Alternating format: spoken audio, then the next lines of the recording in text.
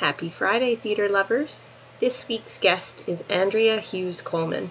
We nerd out about alphabetizing and spreadsheets, the beauty of live music, and of course, she shares some stories of her hilarious improv escapades. There's also an epilogue of sorts added to the end where, on a different day, Andrea tells me all about the fabulous spreadsheet she has created for the Imperial Theatre. Andrea has an infectious laugh and a bright smile to match and is just the kind of lady you want to go for a beer with because you know it will be a blast. On with the show. Okay, so welcome, Andrea Hughes Coleman, to Sarnia Famous. Thank you so much for being with me today. Thank you for having me. I usually try to say at the beginning of an episode where I had the chance to work with someone, if I did get that chance, and I worked with you for my very first show with Miracle on 34th Street. And so that feels like 100 bazillion years ago already. But yeah, I got excited. I want to jump right back into this because right before we started recording, you were telling me about fostering dogs and how today is a very special day. Yes, we're so excited. So we started fostering dogs about a year ago, and Sunny is our second dog, foster dog, and we've had him since February, and he's like 9 years old, and we've had like 3 applications for him, and one was like an elderly lady in a wheelchair, and he's 9, but he's active. He's got a little spunk. So I said to my foster coordinator, I'm like, I just think we should foster him forever. And she goes, well, why don't you just adopt him? And I said, well, we'd love to, but the adoption fees are quite high. So she said, well, I'll talk to the board, see if we can get it reduced. And she comes back and she says, how does $50 sound? I'm like, oh my goodness. Yeah, I think we can handle that. But Sunny, when we first got him, I took him to see a friend in Windsor, and I mistakenly left him alone in her guest room, and he ginsued her carpet. Oh dear. Trying to get out. So that was a $700 oops. So I think they took that into consideration when they gave us the $50 adoption fee. But he is a lovely little guy. He's a little terrier mix, and he's the sweetest soul. He's just very nice natured little guy, and he just loves us. He follows us around everywhere. So to adopt him out at this point would just break my heart.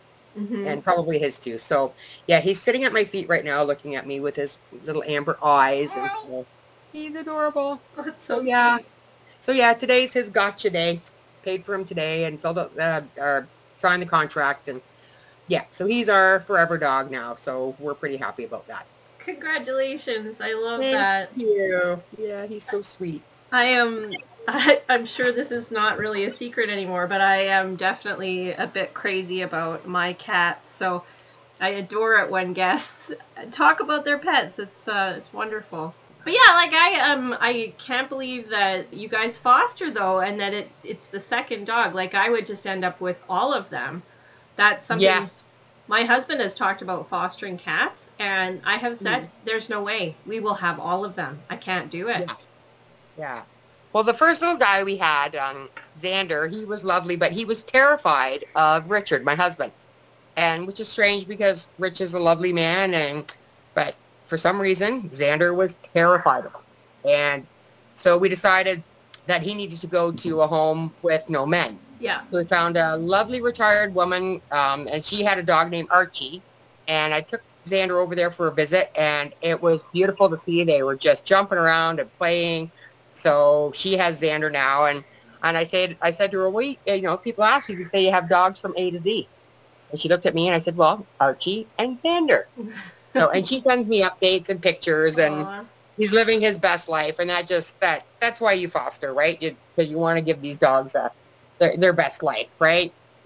So, yeah. That's absolutely lovely. Yeah, and usually when animals are messed up for some reason, it has something to do with some kind of trauma, right? Something that a human did to them, and certainly not your husband, but some man at some point that. Yeah, and he must have like looked like the guy or sounded like him or something. Because he was fine with our other male friends that came over. He was fine, but it was just Richie, and it was really hard for me to see because Rich loves dogs as much as I do. Yeah. So to see this dog being so terrified, it was heartbreaking. Of Really. course. So, yeah. Of course. Yeah. It's hard not to Uh-huh. take that personally, especially when you For just got sure. nothing but love to give the little furry fella. Exactly. Right. Yeah. So now that you have adopted this one, will you continue to foster other ones? We would love to, but Sunny's not really fussy about other dogs. Fair enough. So there was a crossover. We had Xander and Sunny for about a week. And that was a little stressful because Xander just wanted to play and Sunny didn't want anything to do with it. So we kind of had to keep them separated, right? So I don't think bringing another foster in right now would be a good idea, right? Well, that's good. You know those boundaries, right? And you're not going to mess up the jive you got going now with the little guy. So that's wonderful. So cute. I am super curious. The room that you're in right now, are those CDs or movies or? Those are CDs. Yeah. Wow. So oh my gosh. There. Okay. So we have 3 more like that in the back room. Wow. And then we have a cabinet with probably about 800 albums. What? Yeah. We are music junkies for sure. Concerts and music and yeah. So what kind of music?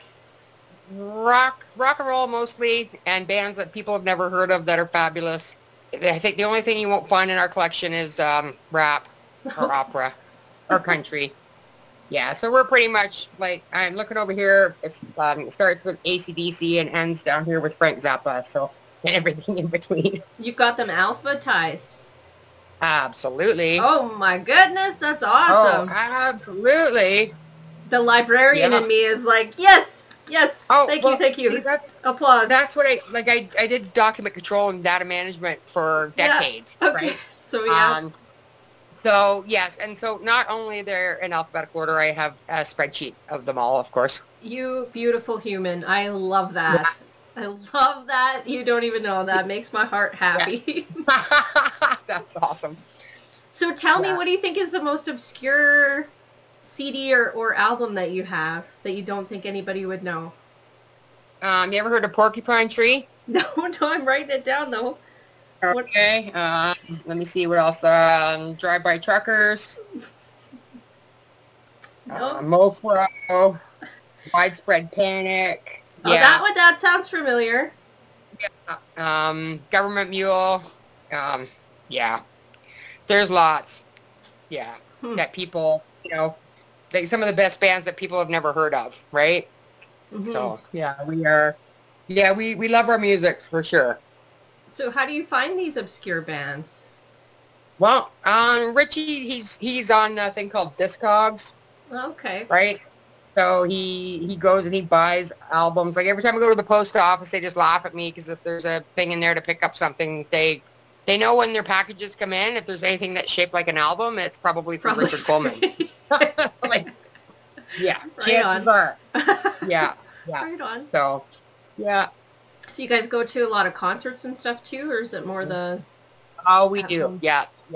And actually, that's one thing I did during the pandemic was like I kept all my. I used to when I used to go to concert. Well, I'd take a little golf pencil and write down all the set lists, like every song they played. You don't have to do that anymore. You just get it online.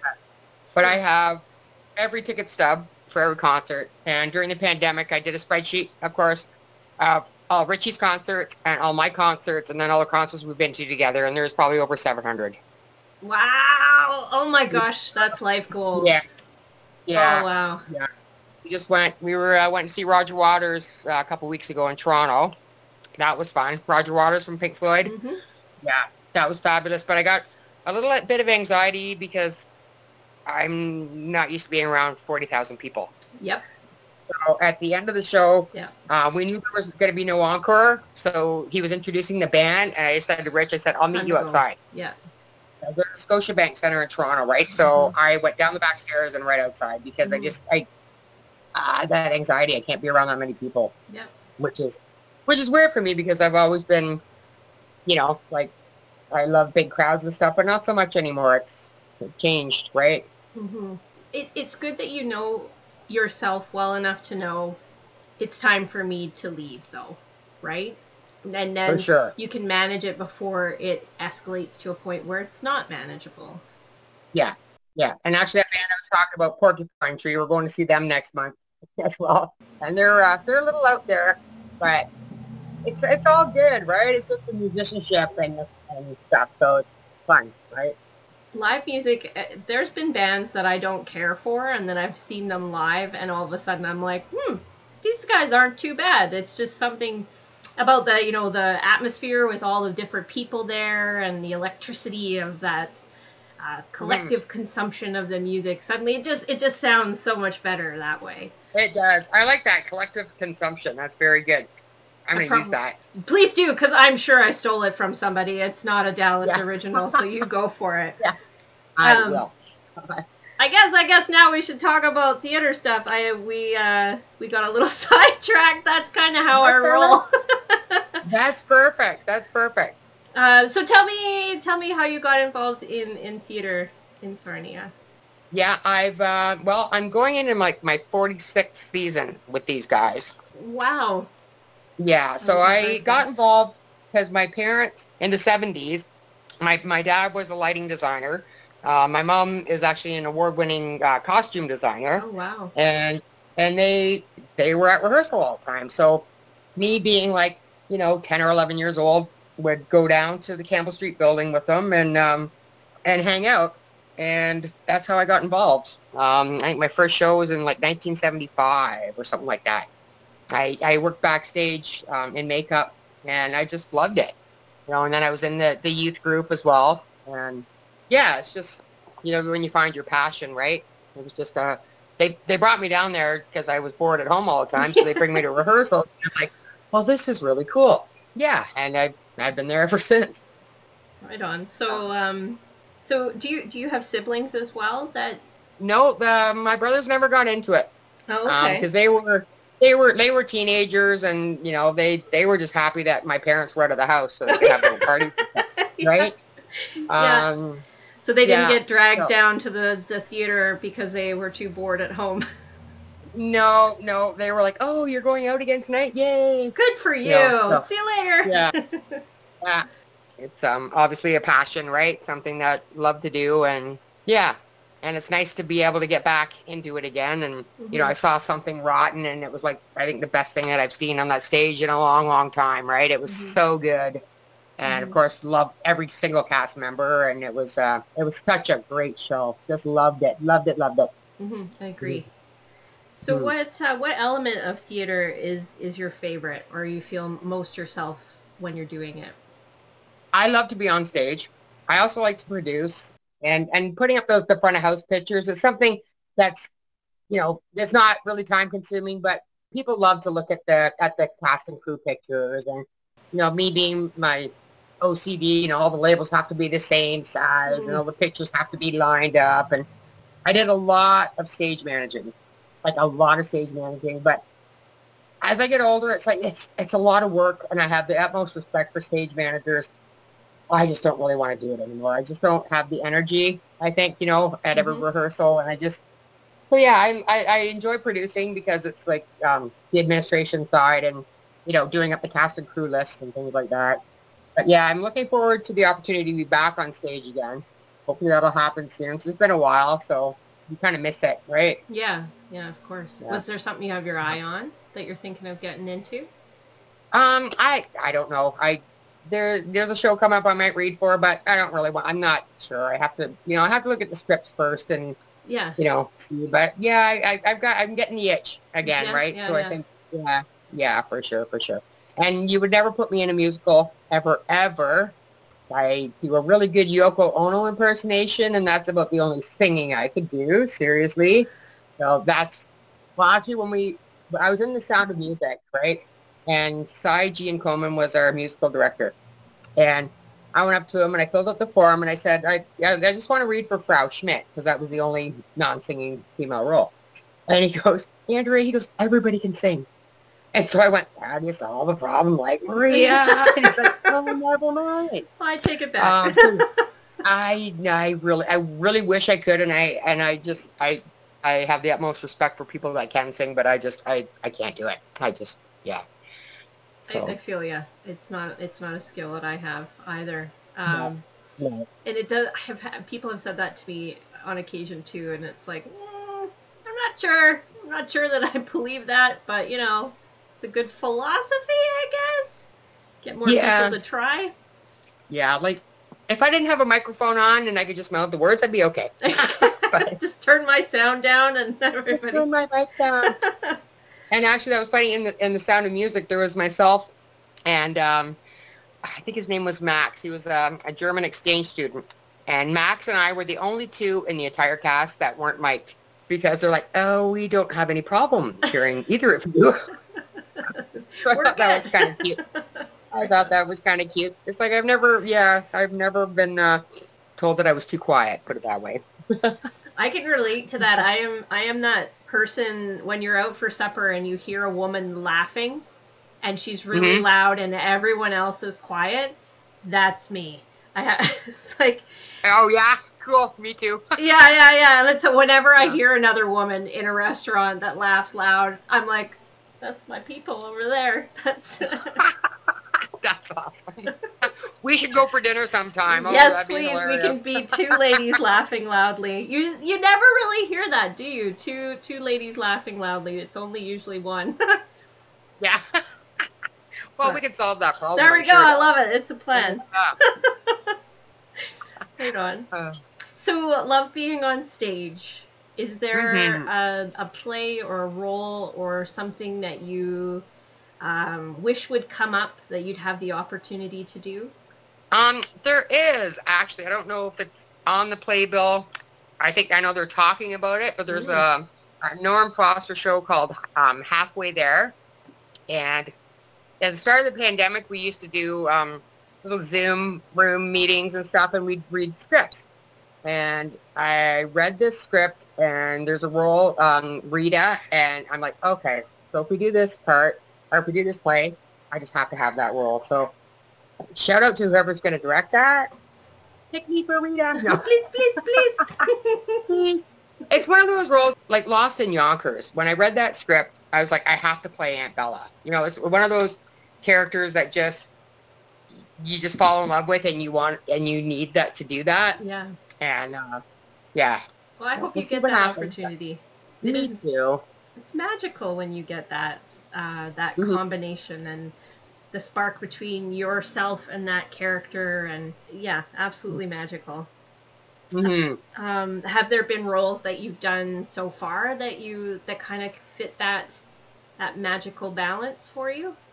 Well, yeah, Aunt Bella for sure. And the last time I was on stage in 33 Variations, and I played Dr. Gertrude Ladenberger, or Gertie, and it was weird because at the auditions, there was like not a lot of women came out, which was strange. Yeah. Right? Yeah.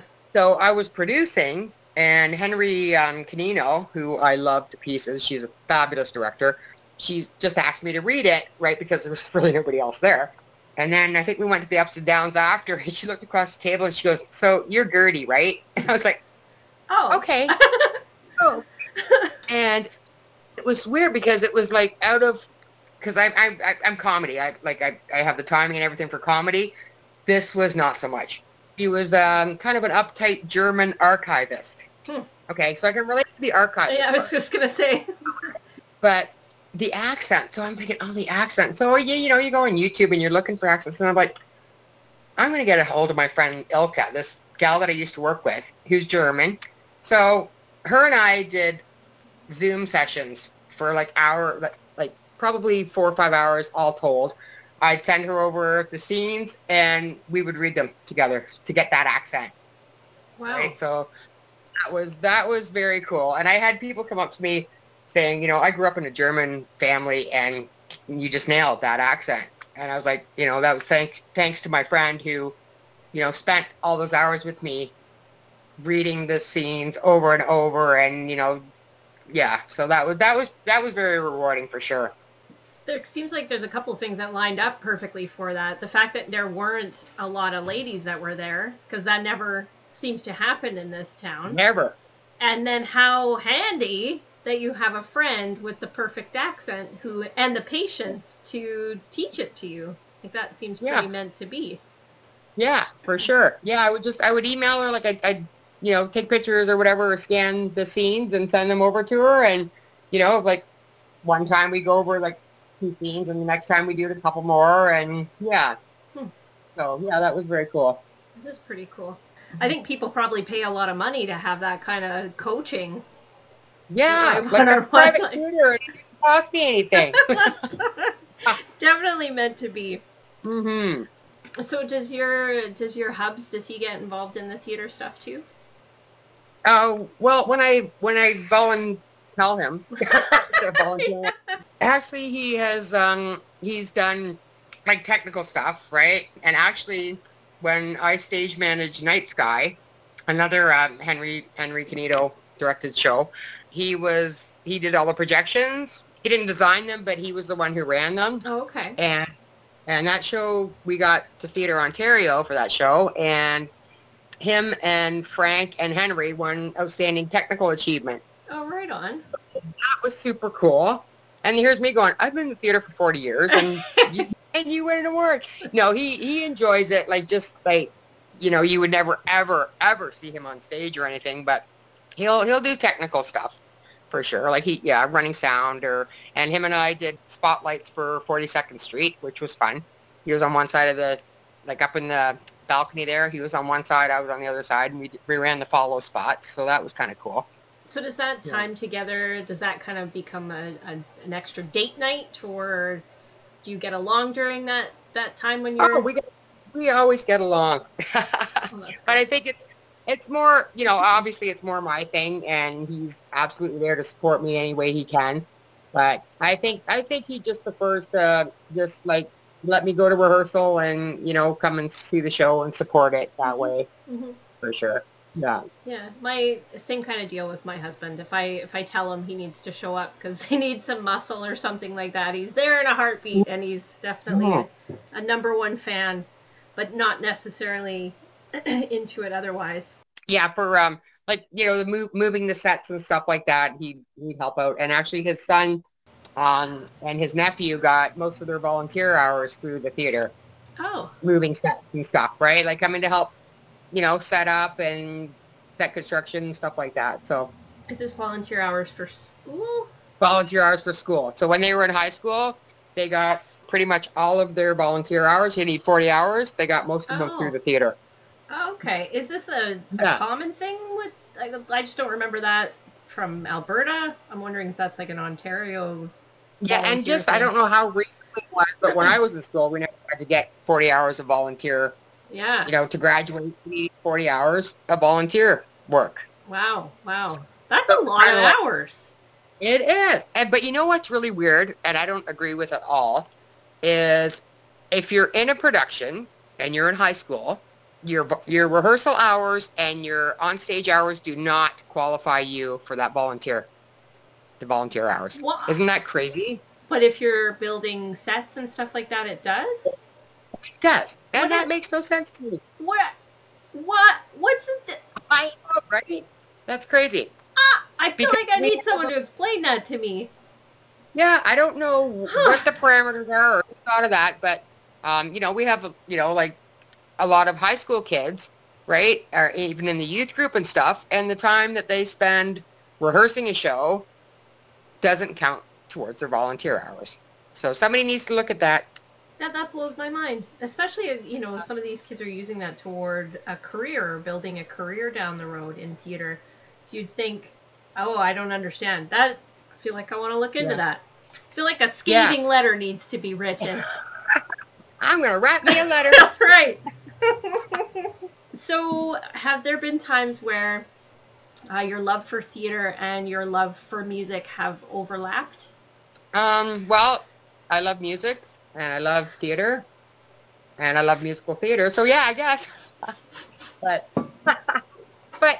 that's another thing in our collection. You won't find any show tunes or any, like stuff like that. I enjoy going to musicals, but as I said, it's not, I don't know how to explain it, but yeah, I don't know Okay, fair enough, fair enough. You know what? Your answer was probably about as Right. succinct as they come. So, hey, I try to go into these interviews as unprepared as possible because I like the organic way that things, because I feel like, say for instance, the conversation that we had at the start about your puppy or your music, to me, if I had a list of questions makes me nervous, and I'd be like Yeah. reading this list to you, and we would never have had that part of the conversation, which is important to me. But then I try to come up with these like on the fly questions, and every once in a while in my head I'm like, that's genius, it's gonna come out perfectly. And then not always do they come out perfectly. Well, I was chatting. I was telling you, I was chatting with Ruth Francoeur earlier, right? Because I wasn't sure. Like, I mean, I've listened to the podcast, but I wasn't sure if it was video as well and stuff. And I was telling her about the nightmare that I had. Oh, I forgot about that. Yes, we need to talk about that. So that was so bizarre.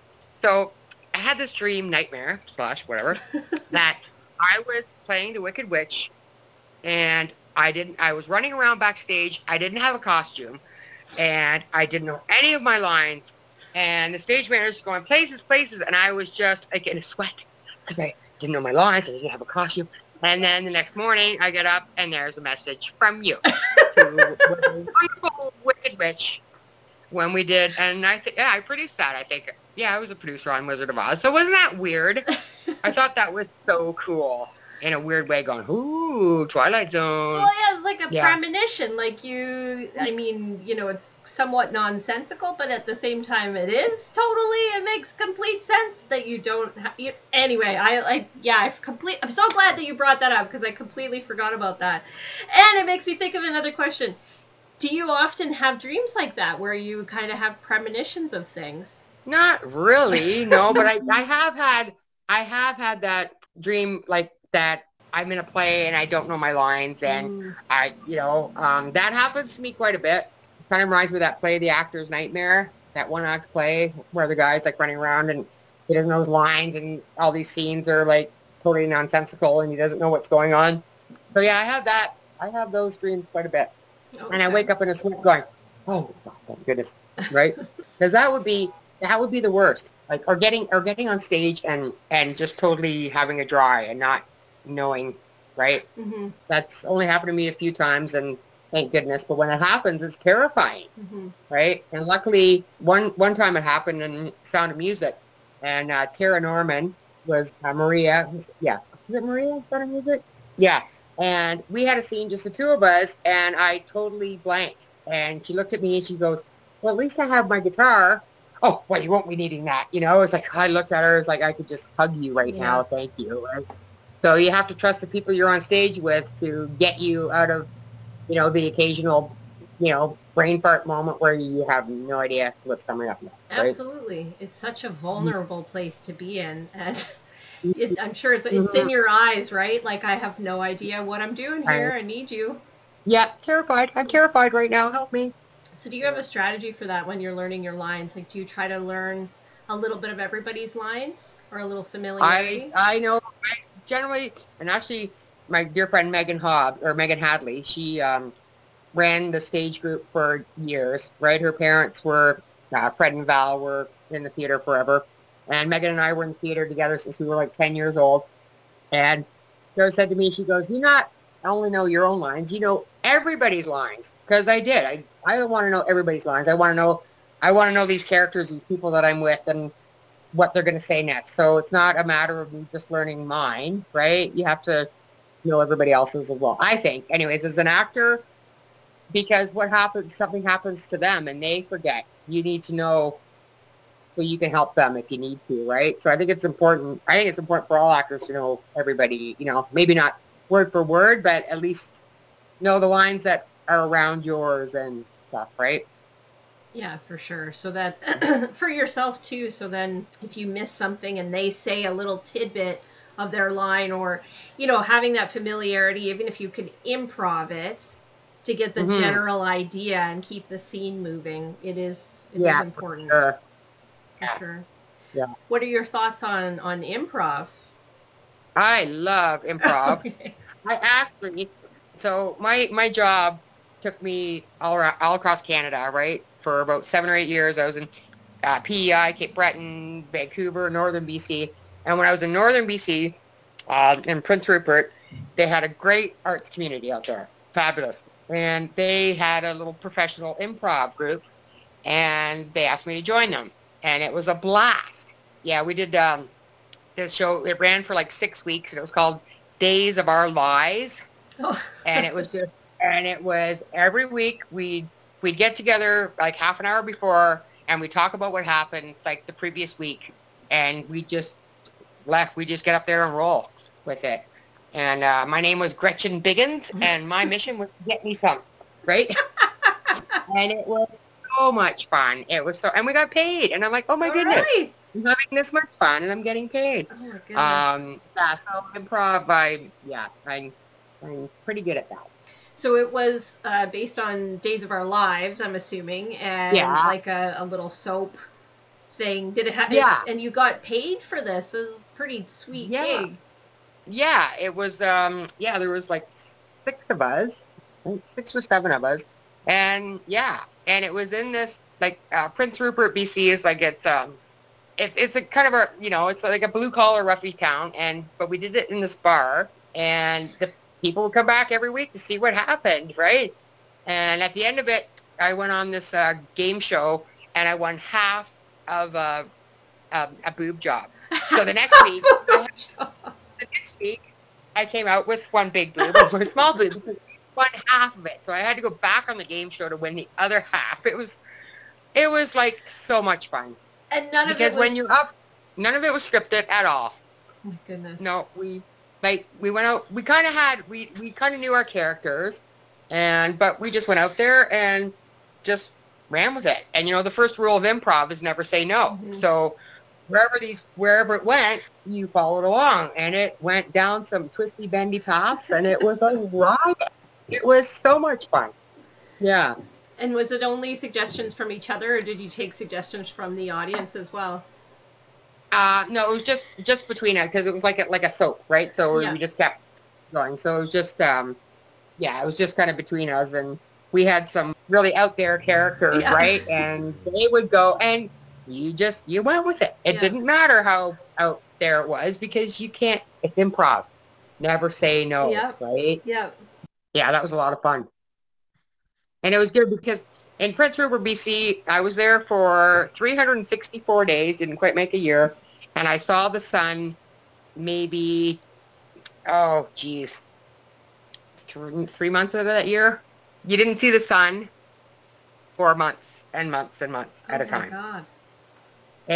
It gets the least amount of direct sunlight. It's like, I think, either the top or the second place in the world for the least amount of sunlight. Huh. So, yeah, actually there was a family there from South Africa, and the husband and their kids were allergic to the sun. So that's where they picked to live. That's smart. So, yeah, but you can imagine, and I just spent a year in Vancouver too, and Vancouver didn't get a whole lot of sun either, but you can imagine, like, if you don't see the sun for literally months, I'm really, really thankful that they had such a robust arts community in Yeah. theater, because I needed it. It was it can get pretty depressing, Yeah. right? When you don't have that. Yeah. I was just wondering, in terms of psychology, what that would do, especially for an improv group, if that would kind of cultivate a more macabre sense of humor, or if it would, I don't know. I'm just wondering, maybe you could shine some light on that, and how do you think it affected Shine some your light? sense of... Oh yeah. Oh, look at that. Oh my gosh. I am so See what you funny. I did didn't even there? realize it. I think we were just looking. Okay, so we didn't have the sunlight, so we needed to find joy somehow, Yeah. right? So we needed something to make us happy and to keep us going, because it rained, like it literally rained for months, Ugh. and could get super depressing. But I was out there to work, so my work kept me really busy. But when you get off work and you come back to your apartment, and it's like, okay, what do I do now, right? So at least there was, like I said, I wasn't even there for quite a year, and I did the improv thing. I stage managed a show. We did a theater festival. So there was lots that way to keep me busy, right? To keep Yeah. me from getting so depressed, and it'd be easy to just like you get home from work and just lay on your couch and Yeah. watch TV, and I do that, right? Yeah. Because I've yeah, and being away from your family too. As I said, I spent like 7 years working, and you can get depressed, right? Of With course. you don't have your family, you don't have your people, right? So yeah, you have to find your joy where you can, right? So For sure. everywhere I went, I got involved with theater somehow, right? Well, Except for in Vancouver because there was so much to do in Vancouver, right? That I didn't have time to get involved with any theater because there was like concerts all the time and just stuff to do, right? So, but in little towns, like I was in the Summerside, PEI, and Port Hawkesbury, Nova Scotia, and both of those places, I directed shows and I was in shows, and it was fun. Little communities, little community theaters, and yeah, it was a blast. Wow, that's. And did you keep little things from your travels as well? I just thinking back to how meticulous you are with ticket stubs to concerts. Do you have little mementos from your travels as well? Oh, absolutely, Okay. absolutely. Oh yeah, every newspaper article and theater program, and little notes from people that I met, and people that I'm still friends with today. Yeah. So you pick up things and you pick up people along the way, right? And they say, because I work construction, so for example, I was on the Confederation Bridge job in PEI, right? And I met this gal, Miss Linny, and that was like almost 30 years ago, and we are still like good friends. I went out there to see her. She came down here for our wedding, and they say if you find like a person that you're gonna have in your life for the rest of your life, on a job, that's very cool. So Yeah. in my travels, I have picked up some forever friends, right? As I say. Did somebody just come in the room and give you a little wink or something? Oh yeah, you just walked by and gave me a little wink. Super cute. Your face just totally lit up when that interaction went down. That was super sweet. Yeah, I love them. That's good. So we've already come to that point where we run the risk of my laptop going kaput. So I usually try to leave a few minutes at the end of the episode as a platform, a little spot for you to talk about anything that you like, an Etsy page or a side hustle or a fundraiser, anything at all that you might want to bring awareness to. The floor is yours. No, just oh, I really can't think of anything. Just instead, looking forward to going to some more concerts and seeing some more theater, and getting back into like the Brights Grove Music Festival was last weekend, first time in 3 years, and I just had a smile on my face all night. It's like seeing people you haven't seen, and it was just lovely to be, have that little festival thing back, right? It was very nice. Yeah. But of course, I had to before the end of it because it was getting too packed in there, right? By 10 o'clock, it's like, okay, it's getting a little too packed in here.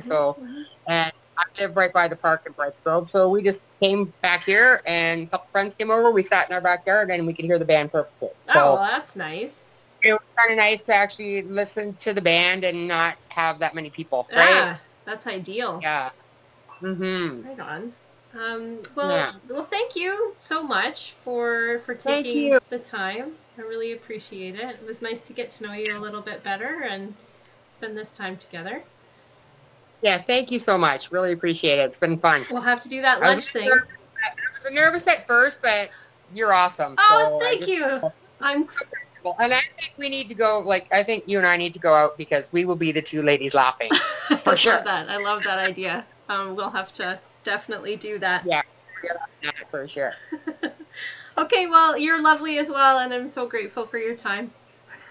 Okay, thank you so much, and you have a great weekend. You too, thank you. Okay, take care. You too. Talk to you soon. That's so funny. So, oh, God.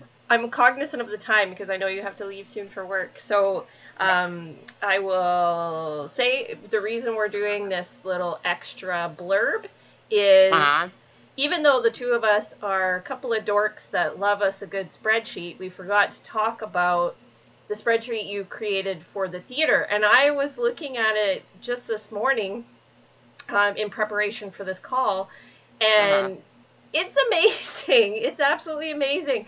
It was funny because I think it was the cast tab was open when I opened the spreadsheet, and I immediately tried to find my name, and I was like, oh, I'm not even in here. And then I realized there were multiple tabs. It's not just one tab. There's the cast, the crew, let's see, shows and directors. It's beautiful. Award. Yeah, Festival Awards. And I think I added, what did I add? Oh, orchestra. A tab for the orchestra, I think, is on there. Oh, maybe not on my copy. Unless I sent you an older version, because, I thought, is it on there? I can't see it, but, okay. Yeah, maybe it's just on a different version. Either way, I mean, I haven't had a lot of coffee yet this morning, so it could be an operator issue. But I even noticed you've got like a sexy binder spine label thing going on here. Oh, yeah. And like morale.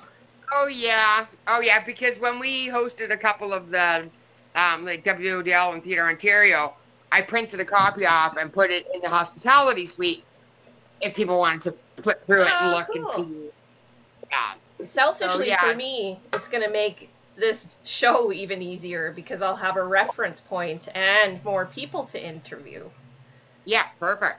So what prompted creating the spreadsheet? I mean, it couldn't have been easy.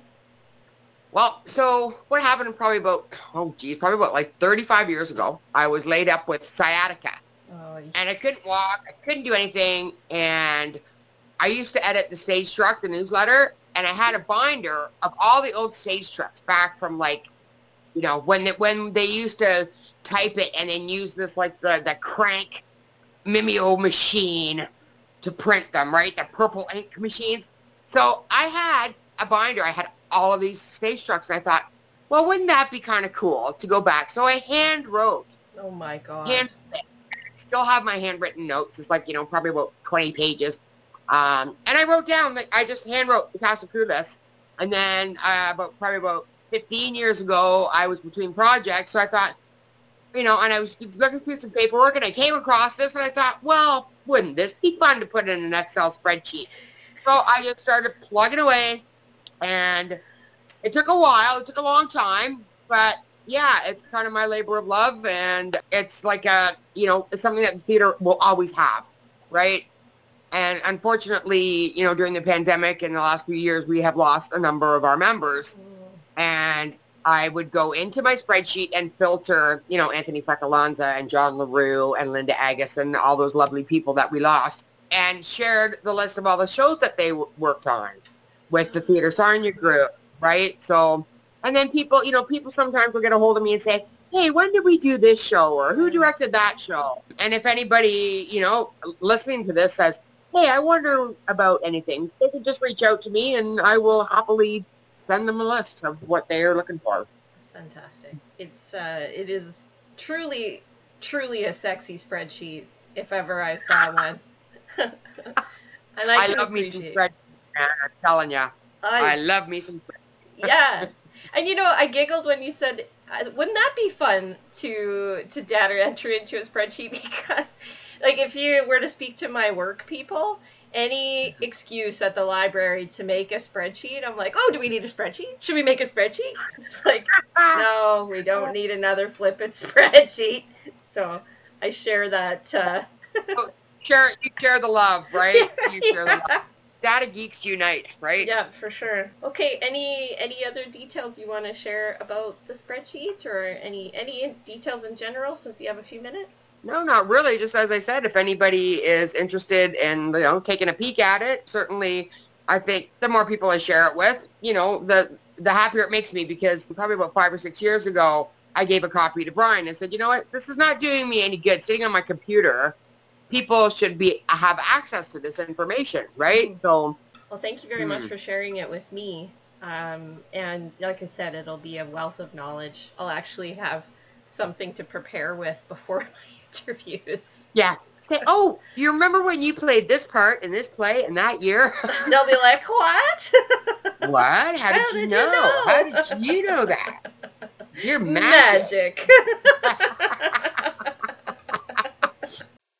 Okay, kids, that's all for this week. Thanks for listening.